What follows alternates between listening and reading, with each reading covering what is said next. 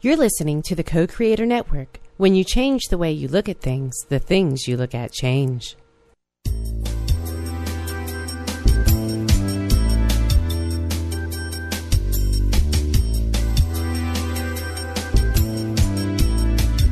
Good afternoon. Welcome to Why Shamanism Now, a practical path to authenticity with your host, Christina Pratt, Director of the Last Mask Center for Shamanic Healing. She's talking about how shamanic skills can bring us to physical, emotional, mental, and spiritual well-being, especially when nothing else can. Now, here's your host, Christina Pratt. Welcome, everyone, to Why Shamanism Now. This is your host, Christina Pratt, and I would like to call in the spirits to join us here today. So first, I'd like to reach out through the lines that mix and merge in our blood to our ancestors. I call out to all of those who bring that which is good and true and beautiful into our lines, those people who lived well, who died well, and in particular, those people who understood the true stories. The stories that could shape a soul, the stories that could shape a life, the stories that could shape a destiny that would be legend. So I call out to these ancestors and all the storytellers and all of our lines to gather round us here today and to help us. To help us as contemporary people with so many poor, puny stories floating around in our world, to help us to find our way to that resonance of the true story, our own true story. So I call out to these ancestors and all of those humans who have always loved and been inspired by a good story, to gather round us here today and to hold us well and to help us, the living, to do what the living are meant to do, which is to live, and to live in a way that is legend and becomes the stories for those who are coming. So I call out to you, ancestors, to be with us here today and to hold us well. And here in the center of the circle of these ancestors, we reach down from our heart to our bellies and our bellies into the earth, reaching through all the layers of the earth, all the way into the very belly of the earth. And remember that the earth is a storyteller as well, that it is her dream of life, her story of possibility that brings all life as we experience it into manifestation here on this planet. And we give thanks to the earth and her great dreaming that brings us life. And in that life, great beauty. In that life, great possibility for change and transformation. And in that life, the great diversity that keeps things oh so very interesting. So we give thanks to the earth and reach deep into the heart of the earth with our own hearts and draw that energy up and draw it up just like the refreshing, cool water bubbling up from the earth when you have been on a long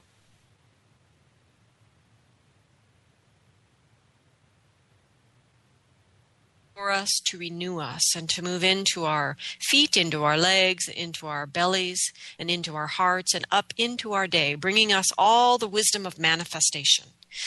And with the energy of the earth, we call out to bring into our own lives, to make true with our own choices, the energy of grounding, the energy of belonging, the energy of connection and interconnection, the energy of hearth and home. And the energy of the oneness of all things that comes from all of these energies and the way they all mix and merge and swirl around to make this experience of this great web of life. And we ask the energy of the earth to be within us, to help us to always remember that it is our task here to manifest our own spirit in form. And we call out to the earth to help us to understand how to do that in a good way. And with the energy of the earth supporting us and our feet firmly planted into the earth, we draw our own energy up from the heart to the mind and the mind out into the sky, from the sky out through the atmosphere and into the cosmos and all the way out there, dancing with all of the heavenly bodies, out into the wonders and the mysteries and the great unknown of the sky realms, out into the cosmos. We reach all the way up to the highest power of the universe, and by whatever name we know this power, let us name it, and let us see our own reflection in it. And in that energy and in that reflection, we draw the energy down through the layers of the sky, into our heads, into our hearts, into our bellies, and drawing into ourselves, into our day, and into these proceedings, the energy of blessing, the energy of generosity, the energy of the devotion to life, to diversity, to health, to well-being. And we call down the energy of protection and the benevolence of all things. And we call in all the wisdom of the cosmos to be within us here today to infuse our cells and to help to inspire us. And so with the energy of the earth and sky dancing within us, the two great lovers of yin and yang holding the big love within us, let us awaken and call out the spirit of the heart. May the human heart awaken today in this time and open to be clear, to be strong, and to be full. And we call out to the energy of the heart to be the crucible that it is, to hold the fiery passions of our belly and the crystal clarity of our mind together in such a way that they provoke each other into the birth of that third thing, which is the knowing of your soul's true purpose. And as that energy emerges in your awareness, in your heart, may you find also in your heart the courage to live that purpose and to make it manifest in the world in some way. So with these energies called in around us, we give thanks. Thanks for this day and thanks for life. And we give thanks to all of those who make the show possible. And we ask that the show go forward today in a good way for all living things. And we give thanks to those of you that make sure that that happens. So those of you that are able to offer financially to the show, I give special thanks to Deb and Endrick and Astrid and all of the other listeners who donate to the show to help to pay the bills that keep the show live and free on the air. For those of you that don't know, there is a website, whyshamanismnow.com, which has archives of the shows all the way back to January of 2009. And you are welcome to go to that website and listen to your heart's content. And if you are moved in your heart in any way by any of the shows, if you are moved by this show today, I ask you to consider to donate to the show or to take some action in some way that supports the growth and the life and the interest of the show. And for all of these many things that you listeners are doing to help the show be alive and well, I give profound thanks. And those of you who don't know, you need to go to whyshamanismnow.com to the support button to offer any amount, large or small. And you can link to that through my website. Some people are getting lost on my website. And you just click on the radio show image and it'll take you to the radio show site and you can donate there. And thank you all for your efforts, for your emails, and for your questions. And I would like to give a very special thanks to our guest today, Jeff Stockton. Jeff, thank you for joining us today. Christina Pratt, woman of vision, woman of heart, it's a joy to be in conversation with you today. It's so good to hear your voice. So everyone, Jeff is joining us today to talk about your sacred story and stories in general and the art of storytelling. So for those of you that don't know, because you're American and you don't pay attention to anything going on anywhere else in the world, Jeff is an award-winning storyteller and Celtic harpist who lives in the wild woods of Canada. And since 1997, he has been performing nationally and internationally in concerts ranging from full ensemble performances to intimate settings with his solo harp. And he weaves stories with his harp at conferences, storytelling festivals, performance showcases, children's festivals, Celtic festivals, school audiences, and up in BC at the Shamanic Conference that I get to do each May, which is where I met Jeffrey. Thank you very much, Jeffrey, for being there and giving us the constant soundtrack of live music throughout our entire week. My pleasure. So Jeff has many recordings, 3 actually, and the Wisdom of the Woods is the storytelling recording and the others are music. Is that correct, Jeff? That's right. Yeah. So you can go to Jeff Stockton, STOCKTON.ca, as in Canada, or contact at jeffstockton.ca to purchase CDs and find out many other wonderful things about Jeff, including where he is next performing and things of that nature. So we are live this week. And for those of you who want to call in and ask questions, you can call in at 512-772-1938 or Skype in from the co-creatornetwork.com site or email me and I'll read your question on the air. And I am at Christina at lastmaskcenter.org. So, without further ado, my favorite question of the show is usually, Jeff, as you reflect on your life, how in the world did you end up with a Celtic harp and storytelling? You were, I'm sure, were a good red-blooded Canadian boy, and now you're this fascinating, unique man today. So what happened? Well, the spirits kind of stepped in and turned me onto a different road. I was living my life quite happily and thought that I had found my path with heart. I was teaching. In my 20s, had my late teens had been an introduction to the bleakness, a sense of a calling, and a sense that things in the daily round of life were not going to answer that call. And so I made my way through that, and it drew me onto a path that led to the east. So I spent my 20s quite immersed in the art form, the skill involved in meditation. So in my late 20s, I was actually running a meditation center in Calgary and teaching full-time. And then that pesky heart woke up around 29. It rolled over and said, "This is good, but it's not what you are here to do." So there were lengthy conversations with that particular voice that pulled me into the shamanic realm. And it was surprising to me the way that came together. It was surprising the way in which I recognized threads of conversation that had been going on throughout my life. And in beginning those partnerships with my unseen allies, it was made clear that things would be woven together on the strings of the Celtic harp, which made no sense to me. I had no musical background whatsoever, but I followed that guidance as best I could. I ordered a harp on the internet. It arrived in a very big box in the middle of a big windstorm, and it set in motion this path that I've been traveling for the last 16 years or so, which my heart continues to tell me is my path with heart. Beautiful. A harp is such a not common contemporary instrument. How did it get you in this place? How did it, did it reach out and trip you or something? How did it get you? It haunted me somewhat through my 20s. I would hear it and think, what is that instrument? What is that sound? And I didn't hear a harp live until I was in my mid to late 20s. But there is something about it. It has a voice that's unique among all instruments.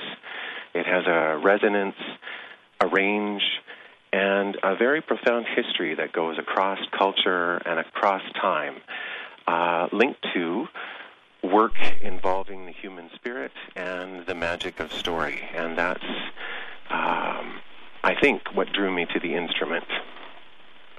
You know, in Tom Cowan's one of his many courses about Celtic shamanism, he talks about how when your ancestors consorted with other beings, like beings of the fairy realm, or even like the I can't remember all the right names, but the beings that are really seals, seal women, and, basically. But the point is, when your ancestors consorted with other realms, that the human children that are born of that are born with these impossible longings. And your story about the harp makes me think your ancestors consorted and you were born with this impossible longing, which found the vehicle for. It's really beautiful. That's a beautiful way to think about that. But when I look at all your pictures of you off in the forest with your harp, it's clear your ancestors consorted with Somebody was consorting somewhere. So I have been told by those who seem to know what they're talking about that life told verbatim doesn't actually make a good story. That we have to take some creative license in the retelling to craft life into the really good story. And so I was hoping that you would tell us about the parts of a true story, the logos, ethos, and pathos of the story. Would you share with us those parts of a good story? The stories that have endured, they're remarkable things that they have endured so much upheaval, so much change, so many different voices telling them, and yet they still endure. And this amazes me to no end, particularly in our time where things come and go in a nanosecond, and there's always more to come, new tidbits, new ways of doing things, new technologies. What does it mean for something to endure? What does it mean to have a story that would be written in the stars? The constellations overhead, all of them are named for personages who lived a great story, a story such that their names were written in the stars. And when I think about the nature of a story, the folk tale, the legend, the myth, all of them have woven into them fantastical things, unbelievable things, all living quite compatibly with the day-to-day things. And every story, no matter how fantastical, no matter how magical, has at its heart a logic, logos. It has an ethos, a sense of ethics. There's a morality and a powerful presence of pathos, which is the capacity to move the human emotion, to move the human spirit. And these stories that have endured, they dance between the three of them. If, according to Greek philosophers, if we're overbalanced with logic, we end up with something that follows the rules but has no heart. If we're overbalanced in the ethics, everything becomes a moral lesson, something to further an agenda. If we're overbalanced with pathos, then we end up with pathological beings who are ruled only by surges of emotion and passion.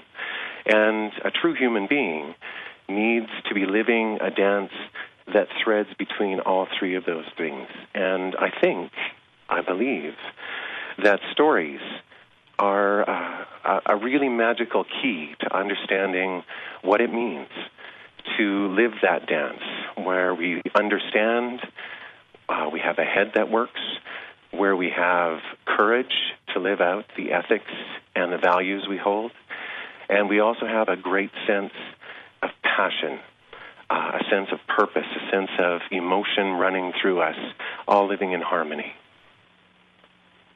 That's beautiful. So where do you think stories live?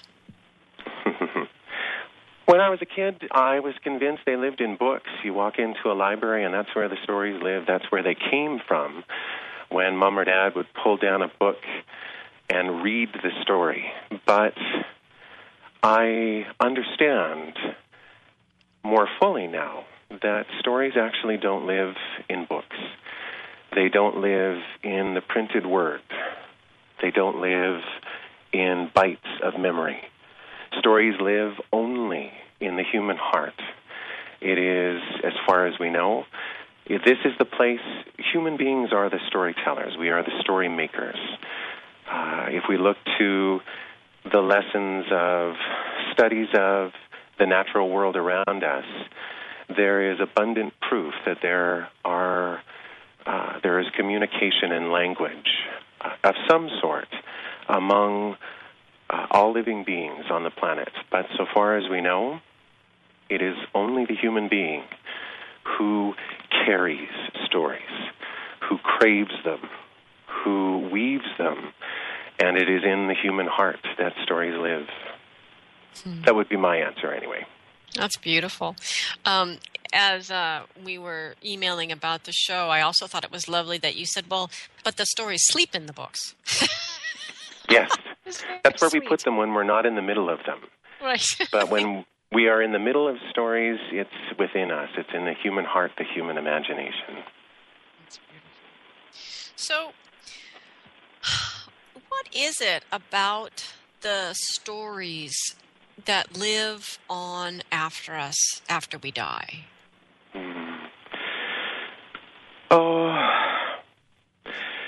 When I think about stories, it's something we begin weaving with the first breath.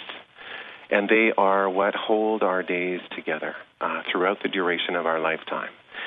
having said my farewells to people that I've loved who have died, it is the stories of them, the vivid, living moments of time that remain with me. It's not the accomplishments on their resume. It's not how much stuff they had.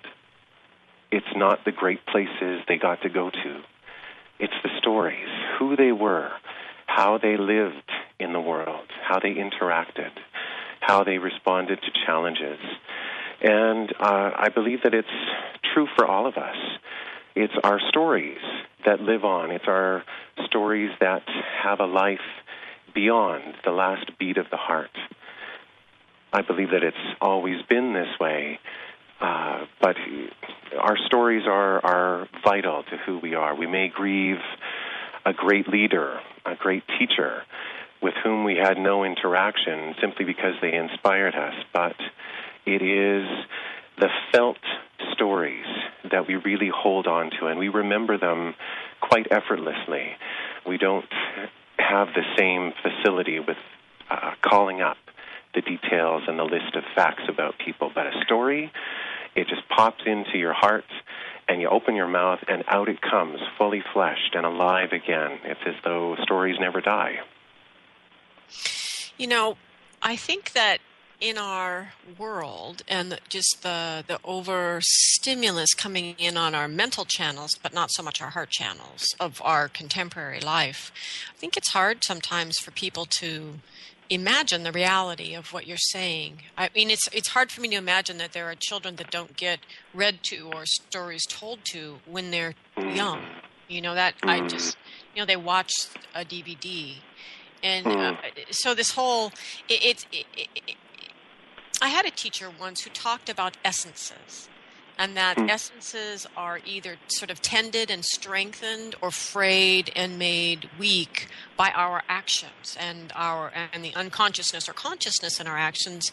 And I wonder sometimes if stories or maybe storytelling, if these aren't essences that exist and are tended well or not, I guess, by our choices in life.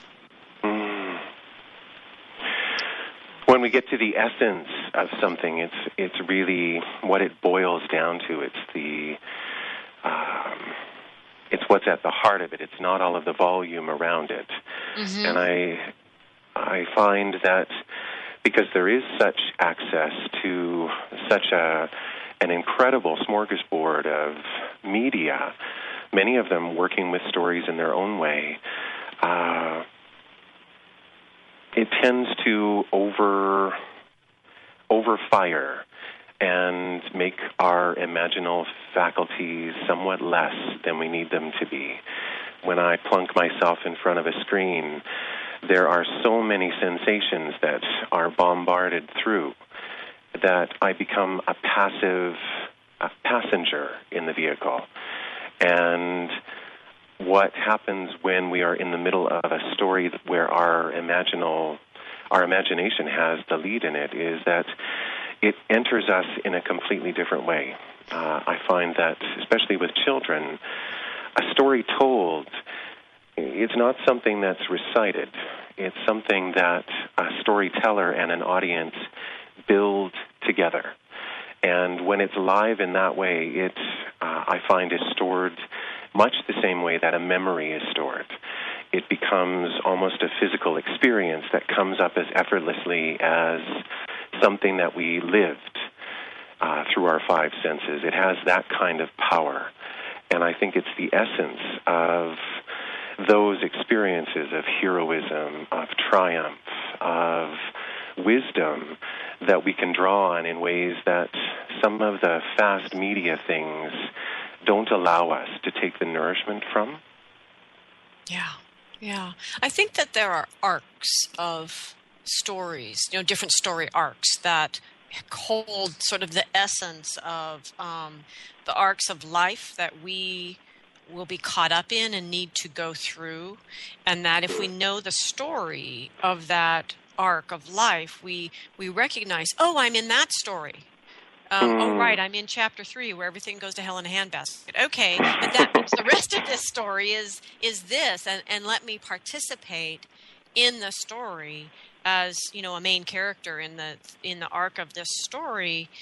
And I think that is a really powerful way to work with story and to understand story. And I think part of the challenge that people don't recognize when they don't realize that positive sense of story is they don't realize how easily manipulated they are by using the power of story sort of in the opposite way to undermine people and their innate heroism and courage and desire to do what they've come here to do, but kind of pull the rug out from underneath them. Because there's a great sort of overarching arc, I think, in the media that's manipulation through story. Mm-hmm. Versus it's always through the lens of the storyteller. Yeah. Who is the storyteller? Speaking of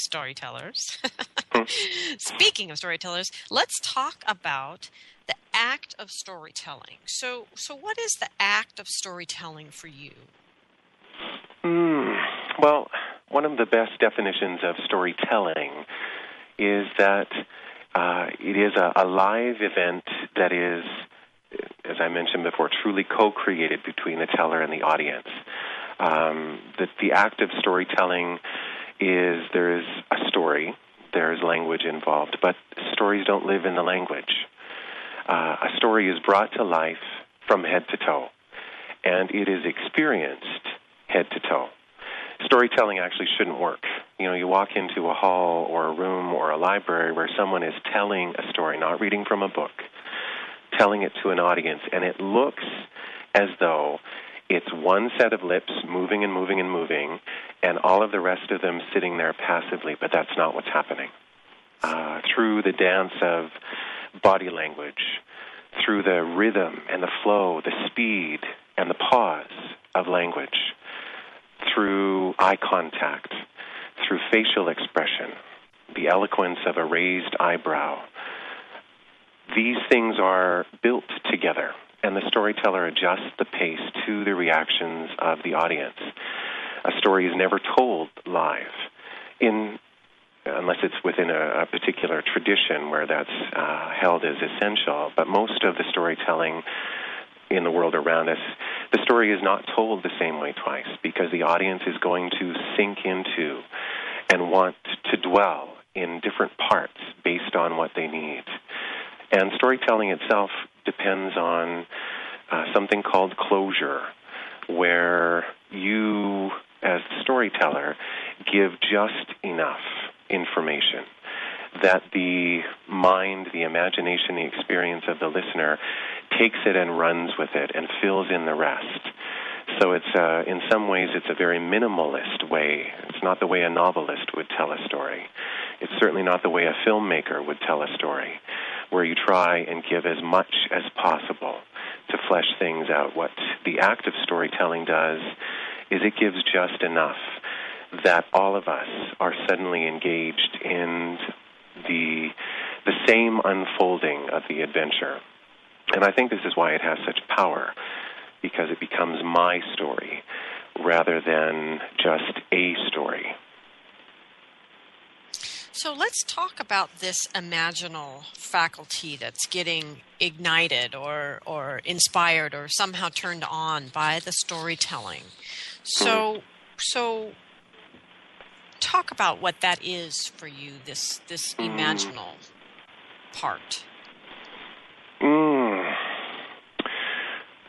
No, almost no matter where we are, we can open our eyes and see that we are surrounded by things that have been dreamt by the human mind, the human imagination.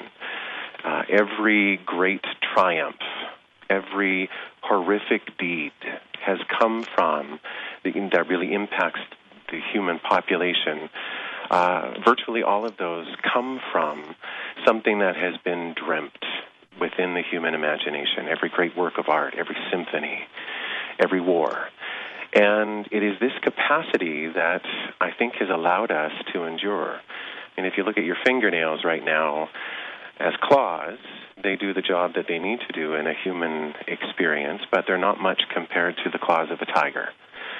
Our muscles in the legs, they can move us pretty quick until you compare them with the leg muscles of a cheetah. Sometimes it amazes me that we've managed to endure on the planet, never mind come to the places of influence that we've come to. It's not our fangs, our claws, or our muscles that have allowed that. It's the human imagination, the ability to envision something different and to develop the means to build it, to implement it. It's an incredibly powerful, powerful thing, and I think it's at the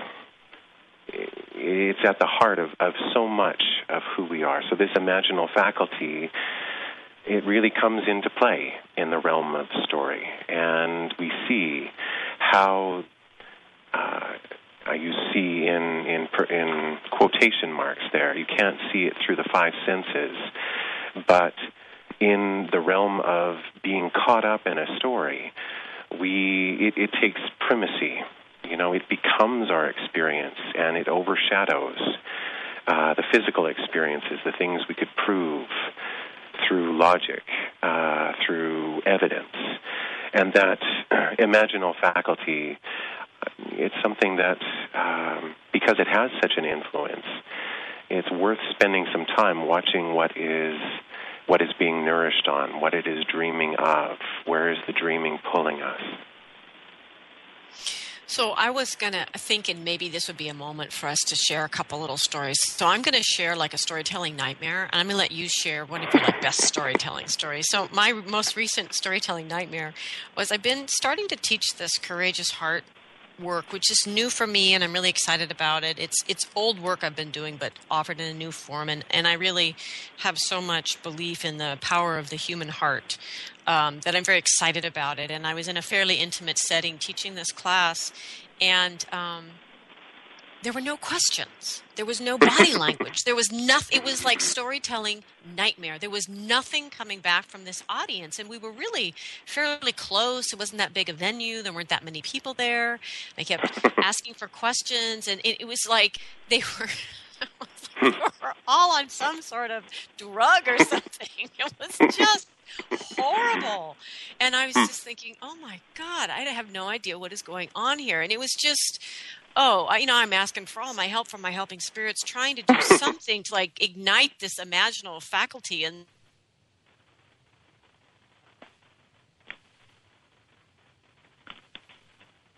horrible. And I found out later, and it was an evening talk and then a class. And after that, I was amazed anybody came back for the class the next day at all. Because it was just, I would have rather had someone like poke bamboo sticks in my eyes or something. It was just awful.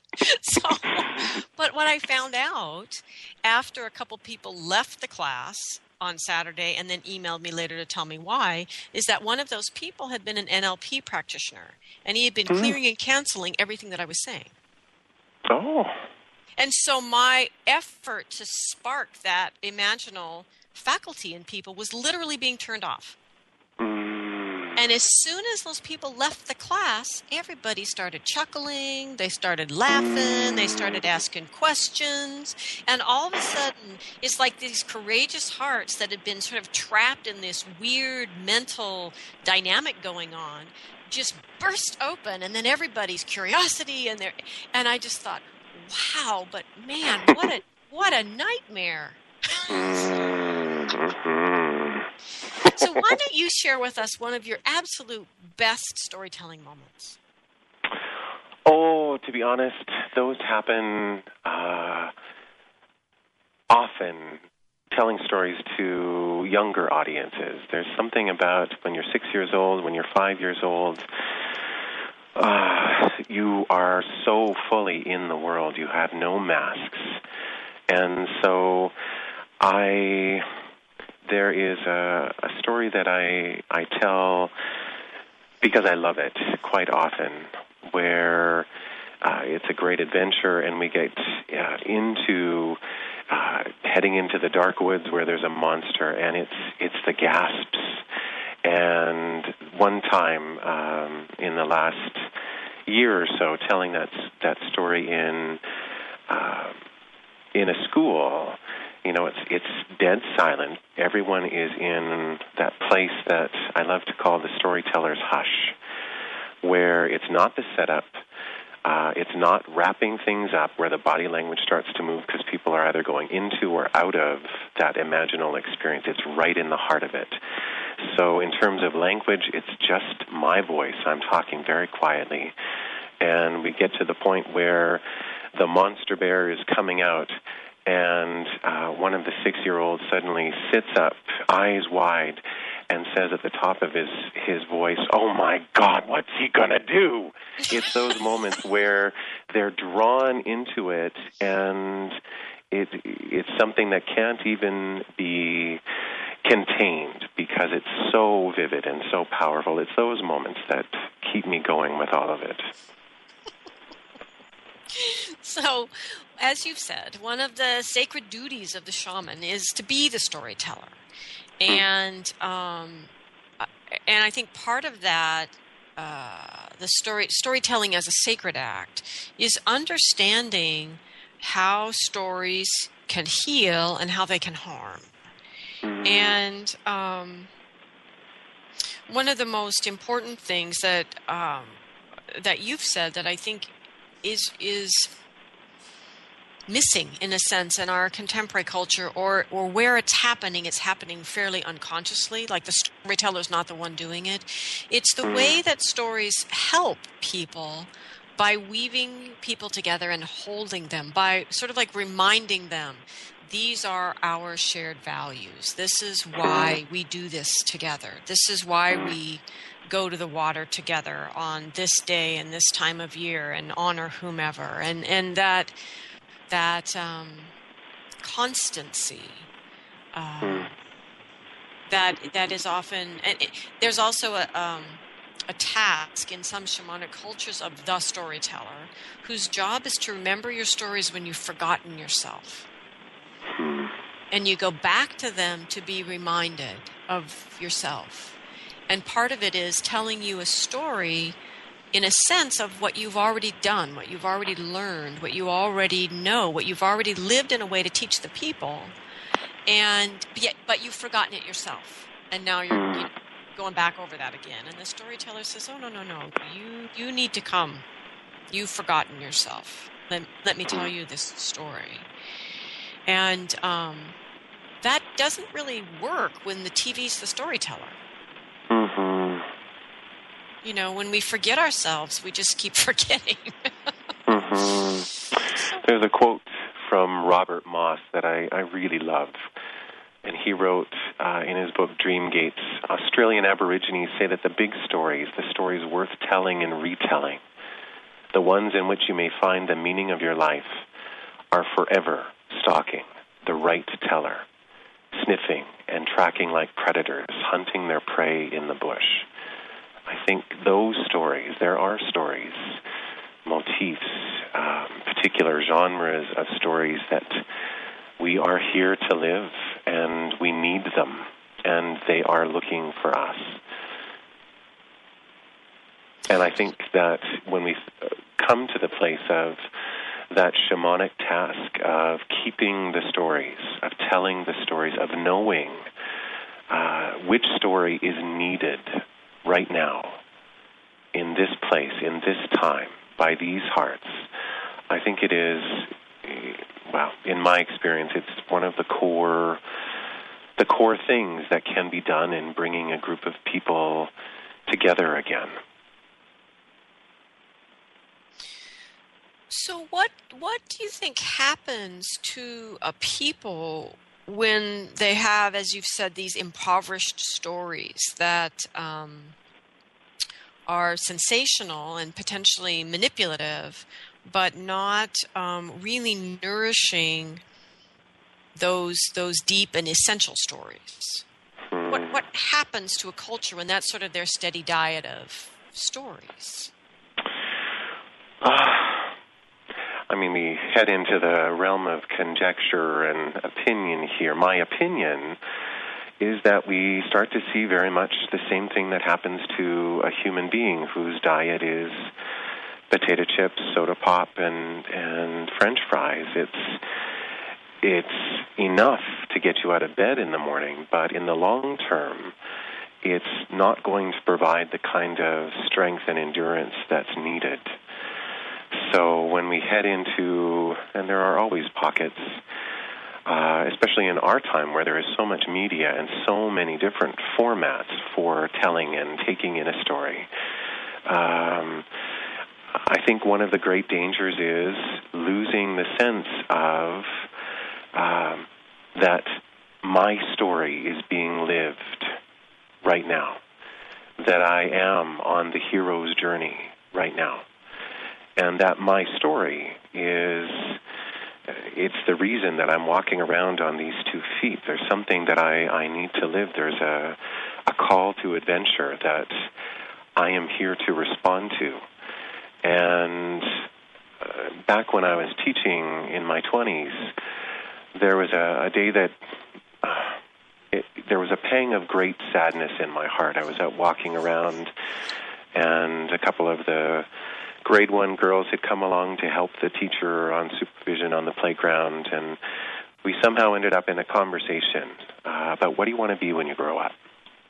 And they were asking me, kind of joking, because I was, of course, so old at 26. And I had answered, and it was pretty close to what I was doing at that point, and I said, well, you know, what would you like to be when you grow up? And this 6-year-old girl in her little pleated skirt and her hair in barrettes looked at me and said, I want to be famous. Mm. And I looked at her and said, well, what do you want to be famous for? She said, no, I want to be rich and famous. And I said, for what? It doesn't matter, she said. I just want to grow up and be rich and famous. And I think I'm much happier if a 6-year-old is going to come up to me and tell me that he wants to be Perseus slaying Medusa. He wants to be Swift Runner taking down the monster bear. But when someone says, I want to be rich and famous, I think that, you know, there's a thread there of where is the story? Where is the sense of the journey that we're on? And I think that's what stories help us to remember. And I think that it's in that helping us to remember, or even recognize in the first place, what story we're on. Because as contemporary people, for some reason, part of what we don't understand is that we are always in a story. And the question is, what story? Whose story? You know, how did I get here? How do I get off? You know, how do I find the real story? I mean, in my third year, what we look at is the possibility that there is only one story, and that is the story that you are one with all things.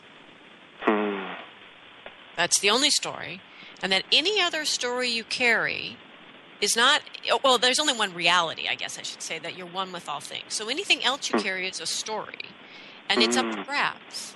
So even the story of being a man or the story of being a woman is overlaid on the story of being a human. And one with, and so the whole year, the quest of that whole third year is to let the stories go, all of them, except for that one true story, and then allow your story to emerge and to begin to see what is the arc of the true essential story that I'm in, and the rest of this was just distraction, and in some ways a way I protected myself from being in the story, in the real story. You know, the way I distracted myself and did what I call the puny stories. I'm not worthy. I'm not enough. I'm not this. You know, which are all just the puny manifestations of the one big scary story, which is that I'm separate from all things. That I'm separate. The big we refer to in that year as the big lie story. And all these little puny stories come out of that, and puny lives. And the idea is, if you are here to manifest a face of the divine, what is that uniqueness you're here to bring, and you're manifesting a face of the divine. It is potentially legendary. And so it's all about getting all those other stories out of the way and finding those stories that help us strengthen us and heal into ourselves. So what is it about stories that gives us that ability to heal and to remember, to create a new resonance in our life? Well, I mean, our lives are one big story, but there's many little stories that we live out along the way. And in thinking about how stories assist us in that, every story begins with that pull onwards. And every story that has endured for thousands of years, whether they're light and funny, whether they are the grand adventures, every one of them helps us to understand something about the human experience. That it's very hard to find old stories where, there's the familiar format. Someone's living their life and they're quite happy in the day-to-day realm, or they're at least accustomed to it, and then something pulls them out of that. Many of those old stories have, as the beginning of the journey, the heroic journey, there is a loss of some kind. There is a series of either severely challenging or almost insurmountable things that need to be addressed and encountered and faced. And at some point there's a decision. Will I go back? And if I go back to the life that I knew before, will I go back to it in the same way? What will I bring back as I return, changed from this journey that I'm on? I think one of the places where the more superficial storytelling affects us is there's some notion that happily ever after is a place that we can get to. It's a place that we arrive at in a certain suburb or a certain tax bracket. And it's not the case on the journey of life. We go on an adventure and we rise to meet the obstacles that come to us.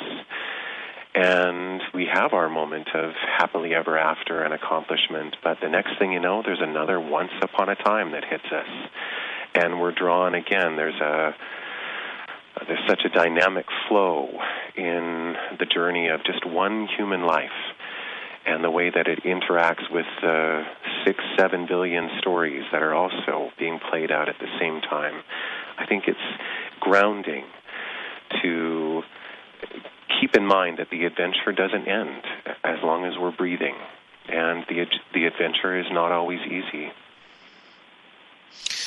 And if I may, the one thing I would also add to that for contemporary people is, as long as you're breathing, if you don't like where your story is deposited to you and you're breathing, write anew.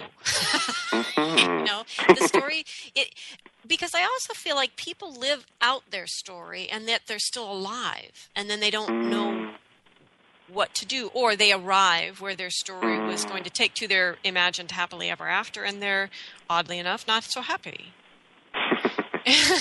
and there's this kind of like, now what?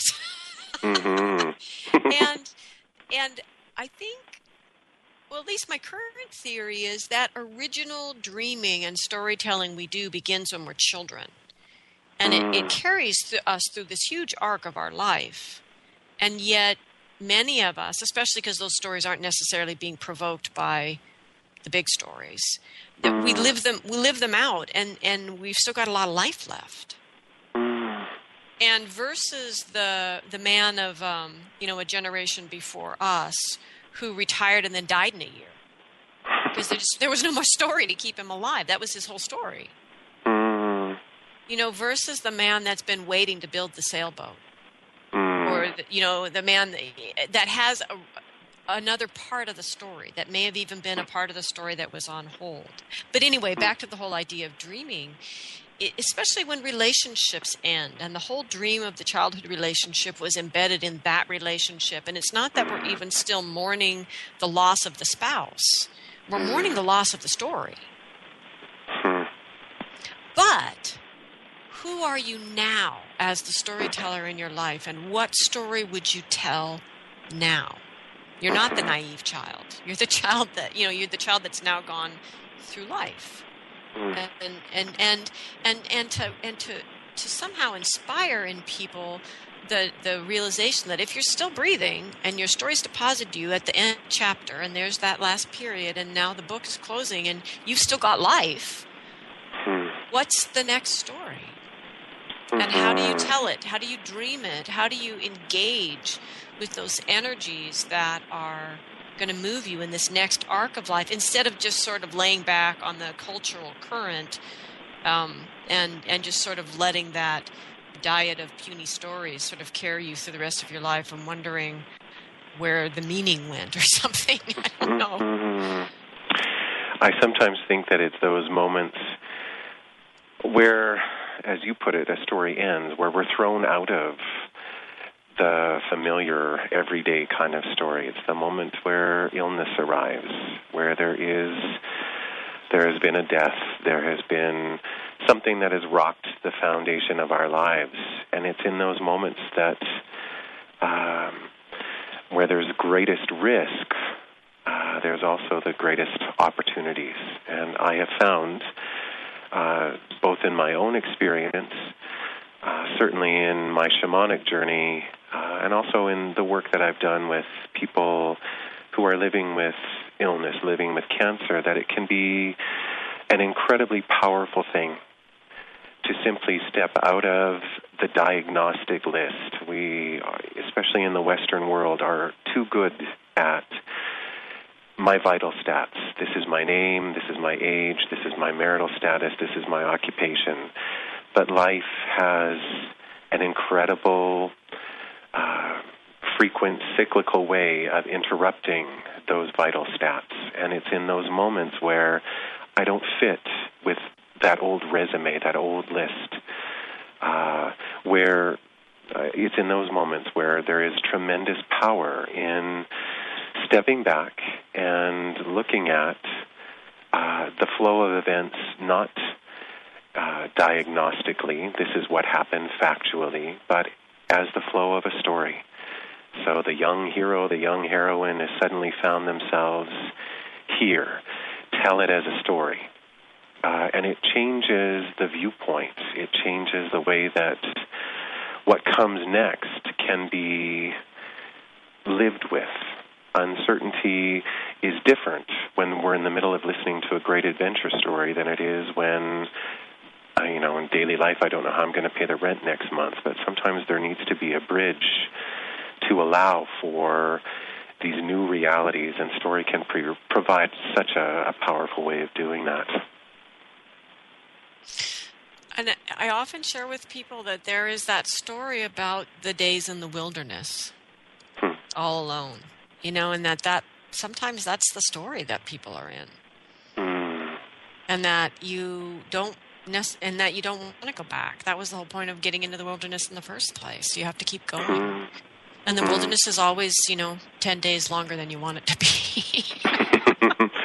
Yeah, in folktale language, they talk about 3 days and 3 nights. Anytime you come across that in an old folktale, it means it's an initiation that has gone on way longer than it's comfortable.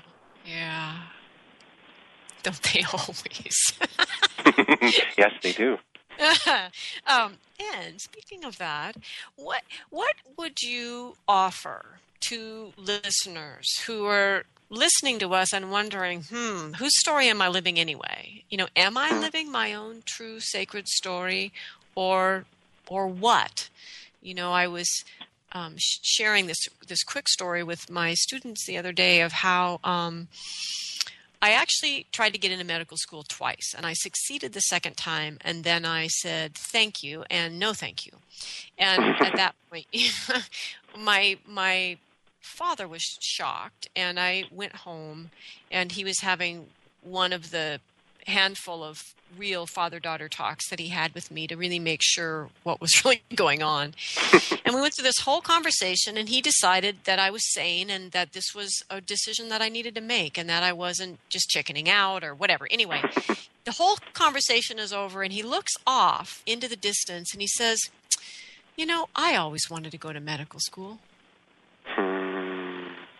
And in that moment, I realized that I had been living his story and never known for a moment it was his, because until that moment, I never knew that about him.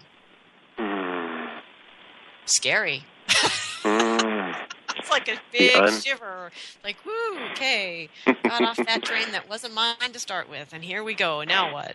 Anyway, so just for those people that think they might have gotten on someone else's train, someone else's story, and would like to get on their own sacred story, how could we inspire people to find their own sacred story in their life and to live that story? Well, one of the best starting places is what was your favorite story as a kid? There is, we are so, in some ways, uncomplicated in those early years that there can be such strong affinities, such strong recognition of certain things that we're longing for, that we are really needing to experience and to do as we're heading off into the world and growing up. I think there is a lot of power in looking back at, sitting down and reading or revisiting one of those childhood favorite stories and seeing, does it still call to me in the same way? Another thing to think about is, what are the stories that you're already really awfully good at living? The heroine in a romance novelist, the warrior at the front of the battle lines every time something comes up. There are certain genres, certain motifs that we can get a little over-familiar with. Have I always been longing to be rescued? Have I always been wanting to face the unknown in some way? I think looking at the familiar or the overly familiar life patterns through the lens of story can be quite liberating as well. Sometimes we need a bit of perspective to be able to think about, so what is the bigger story, or what is the story that my heart and my spirit are longing for? So, I think we have to wrap up here. So is there anything else that you would share about stories or storytelling or anything as we close here today? Two quick things. One, I think it's good to remember that we are all storytellers. It's how we live our lives. When someone asks how your day was, they aren't asking for what did you do, what was your schedule. They want a story. And embracing that and launching into it's such a vital human experience. It's what our relationships are really built on. And the second thing is just a quick quote from an unnamed Siberian elder. If you don't know the trees, you may be lost in the forest. But if you don't know the stories, you may be lost in life. So here's to people knowing their own true story. Jeffrey, thank you so much for being with us here today. Been my pleasure. Such a joy. Thank you. So people, if you'd like to contact Jeff, you can reach him by email at contact@jeffstockton.ca, Canada, or the website is www.jeffstockton.ca. And his storytelling CD is there. And what is the name of it again, Jeff?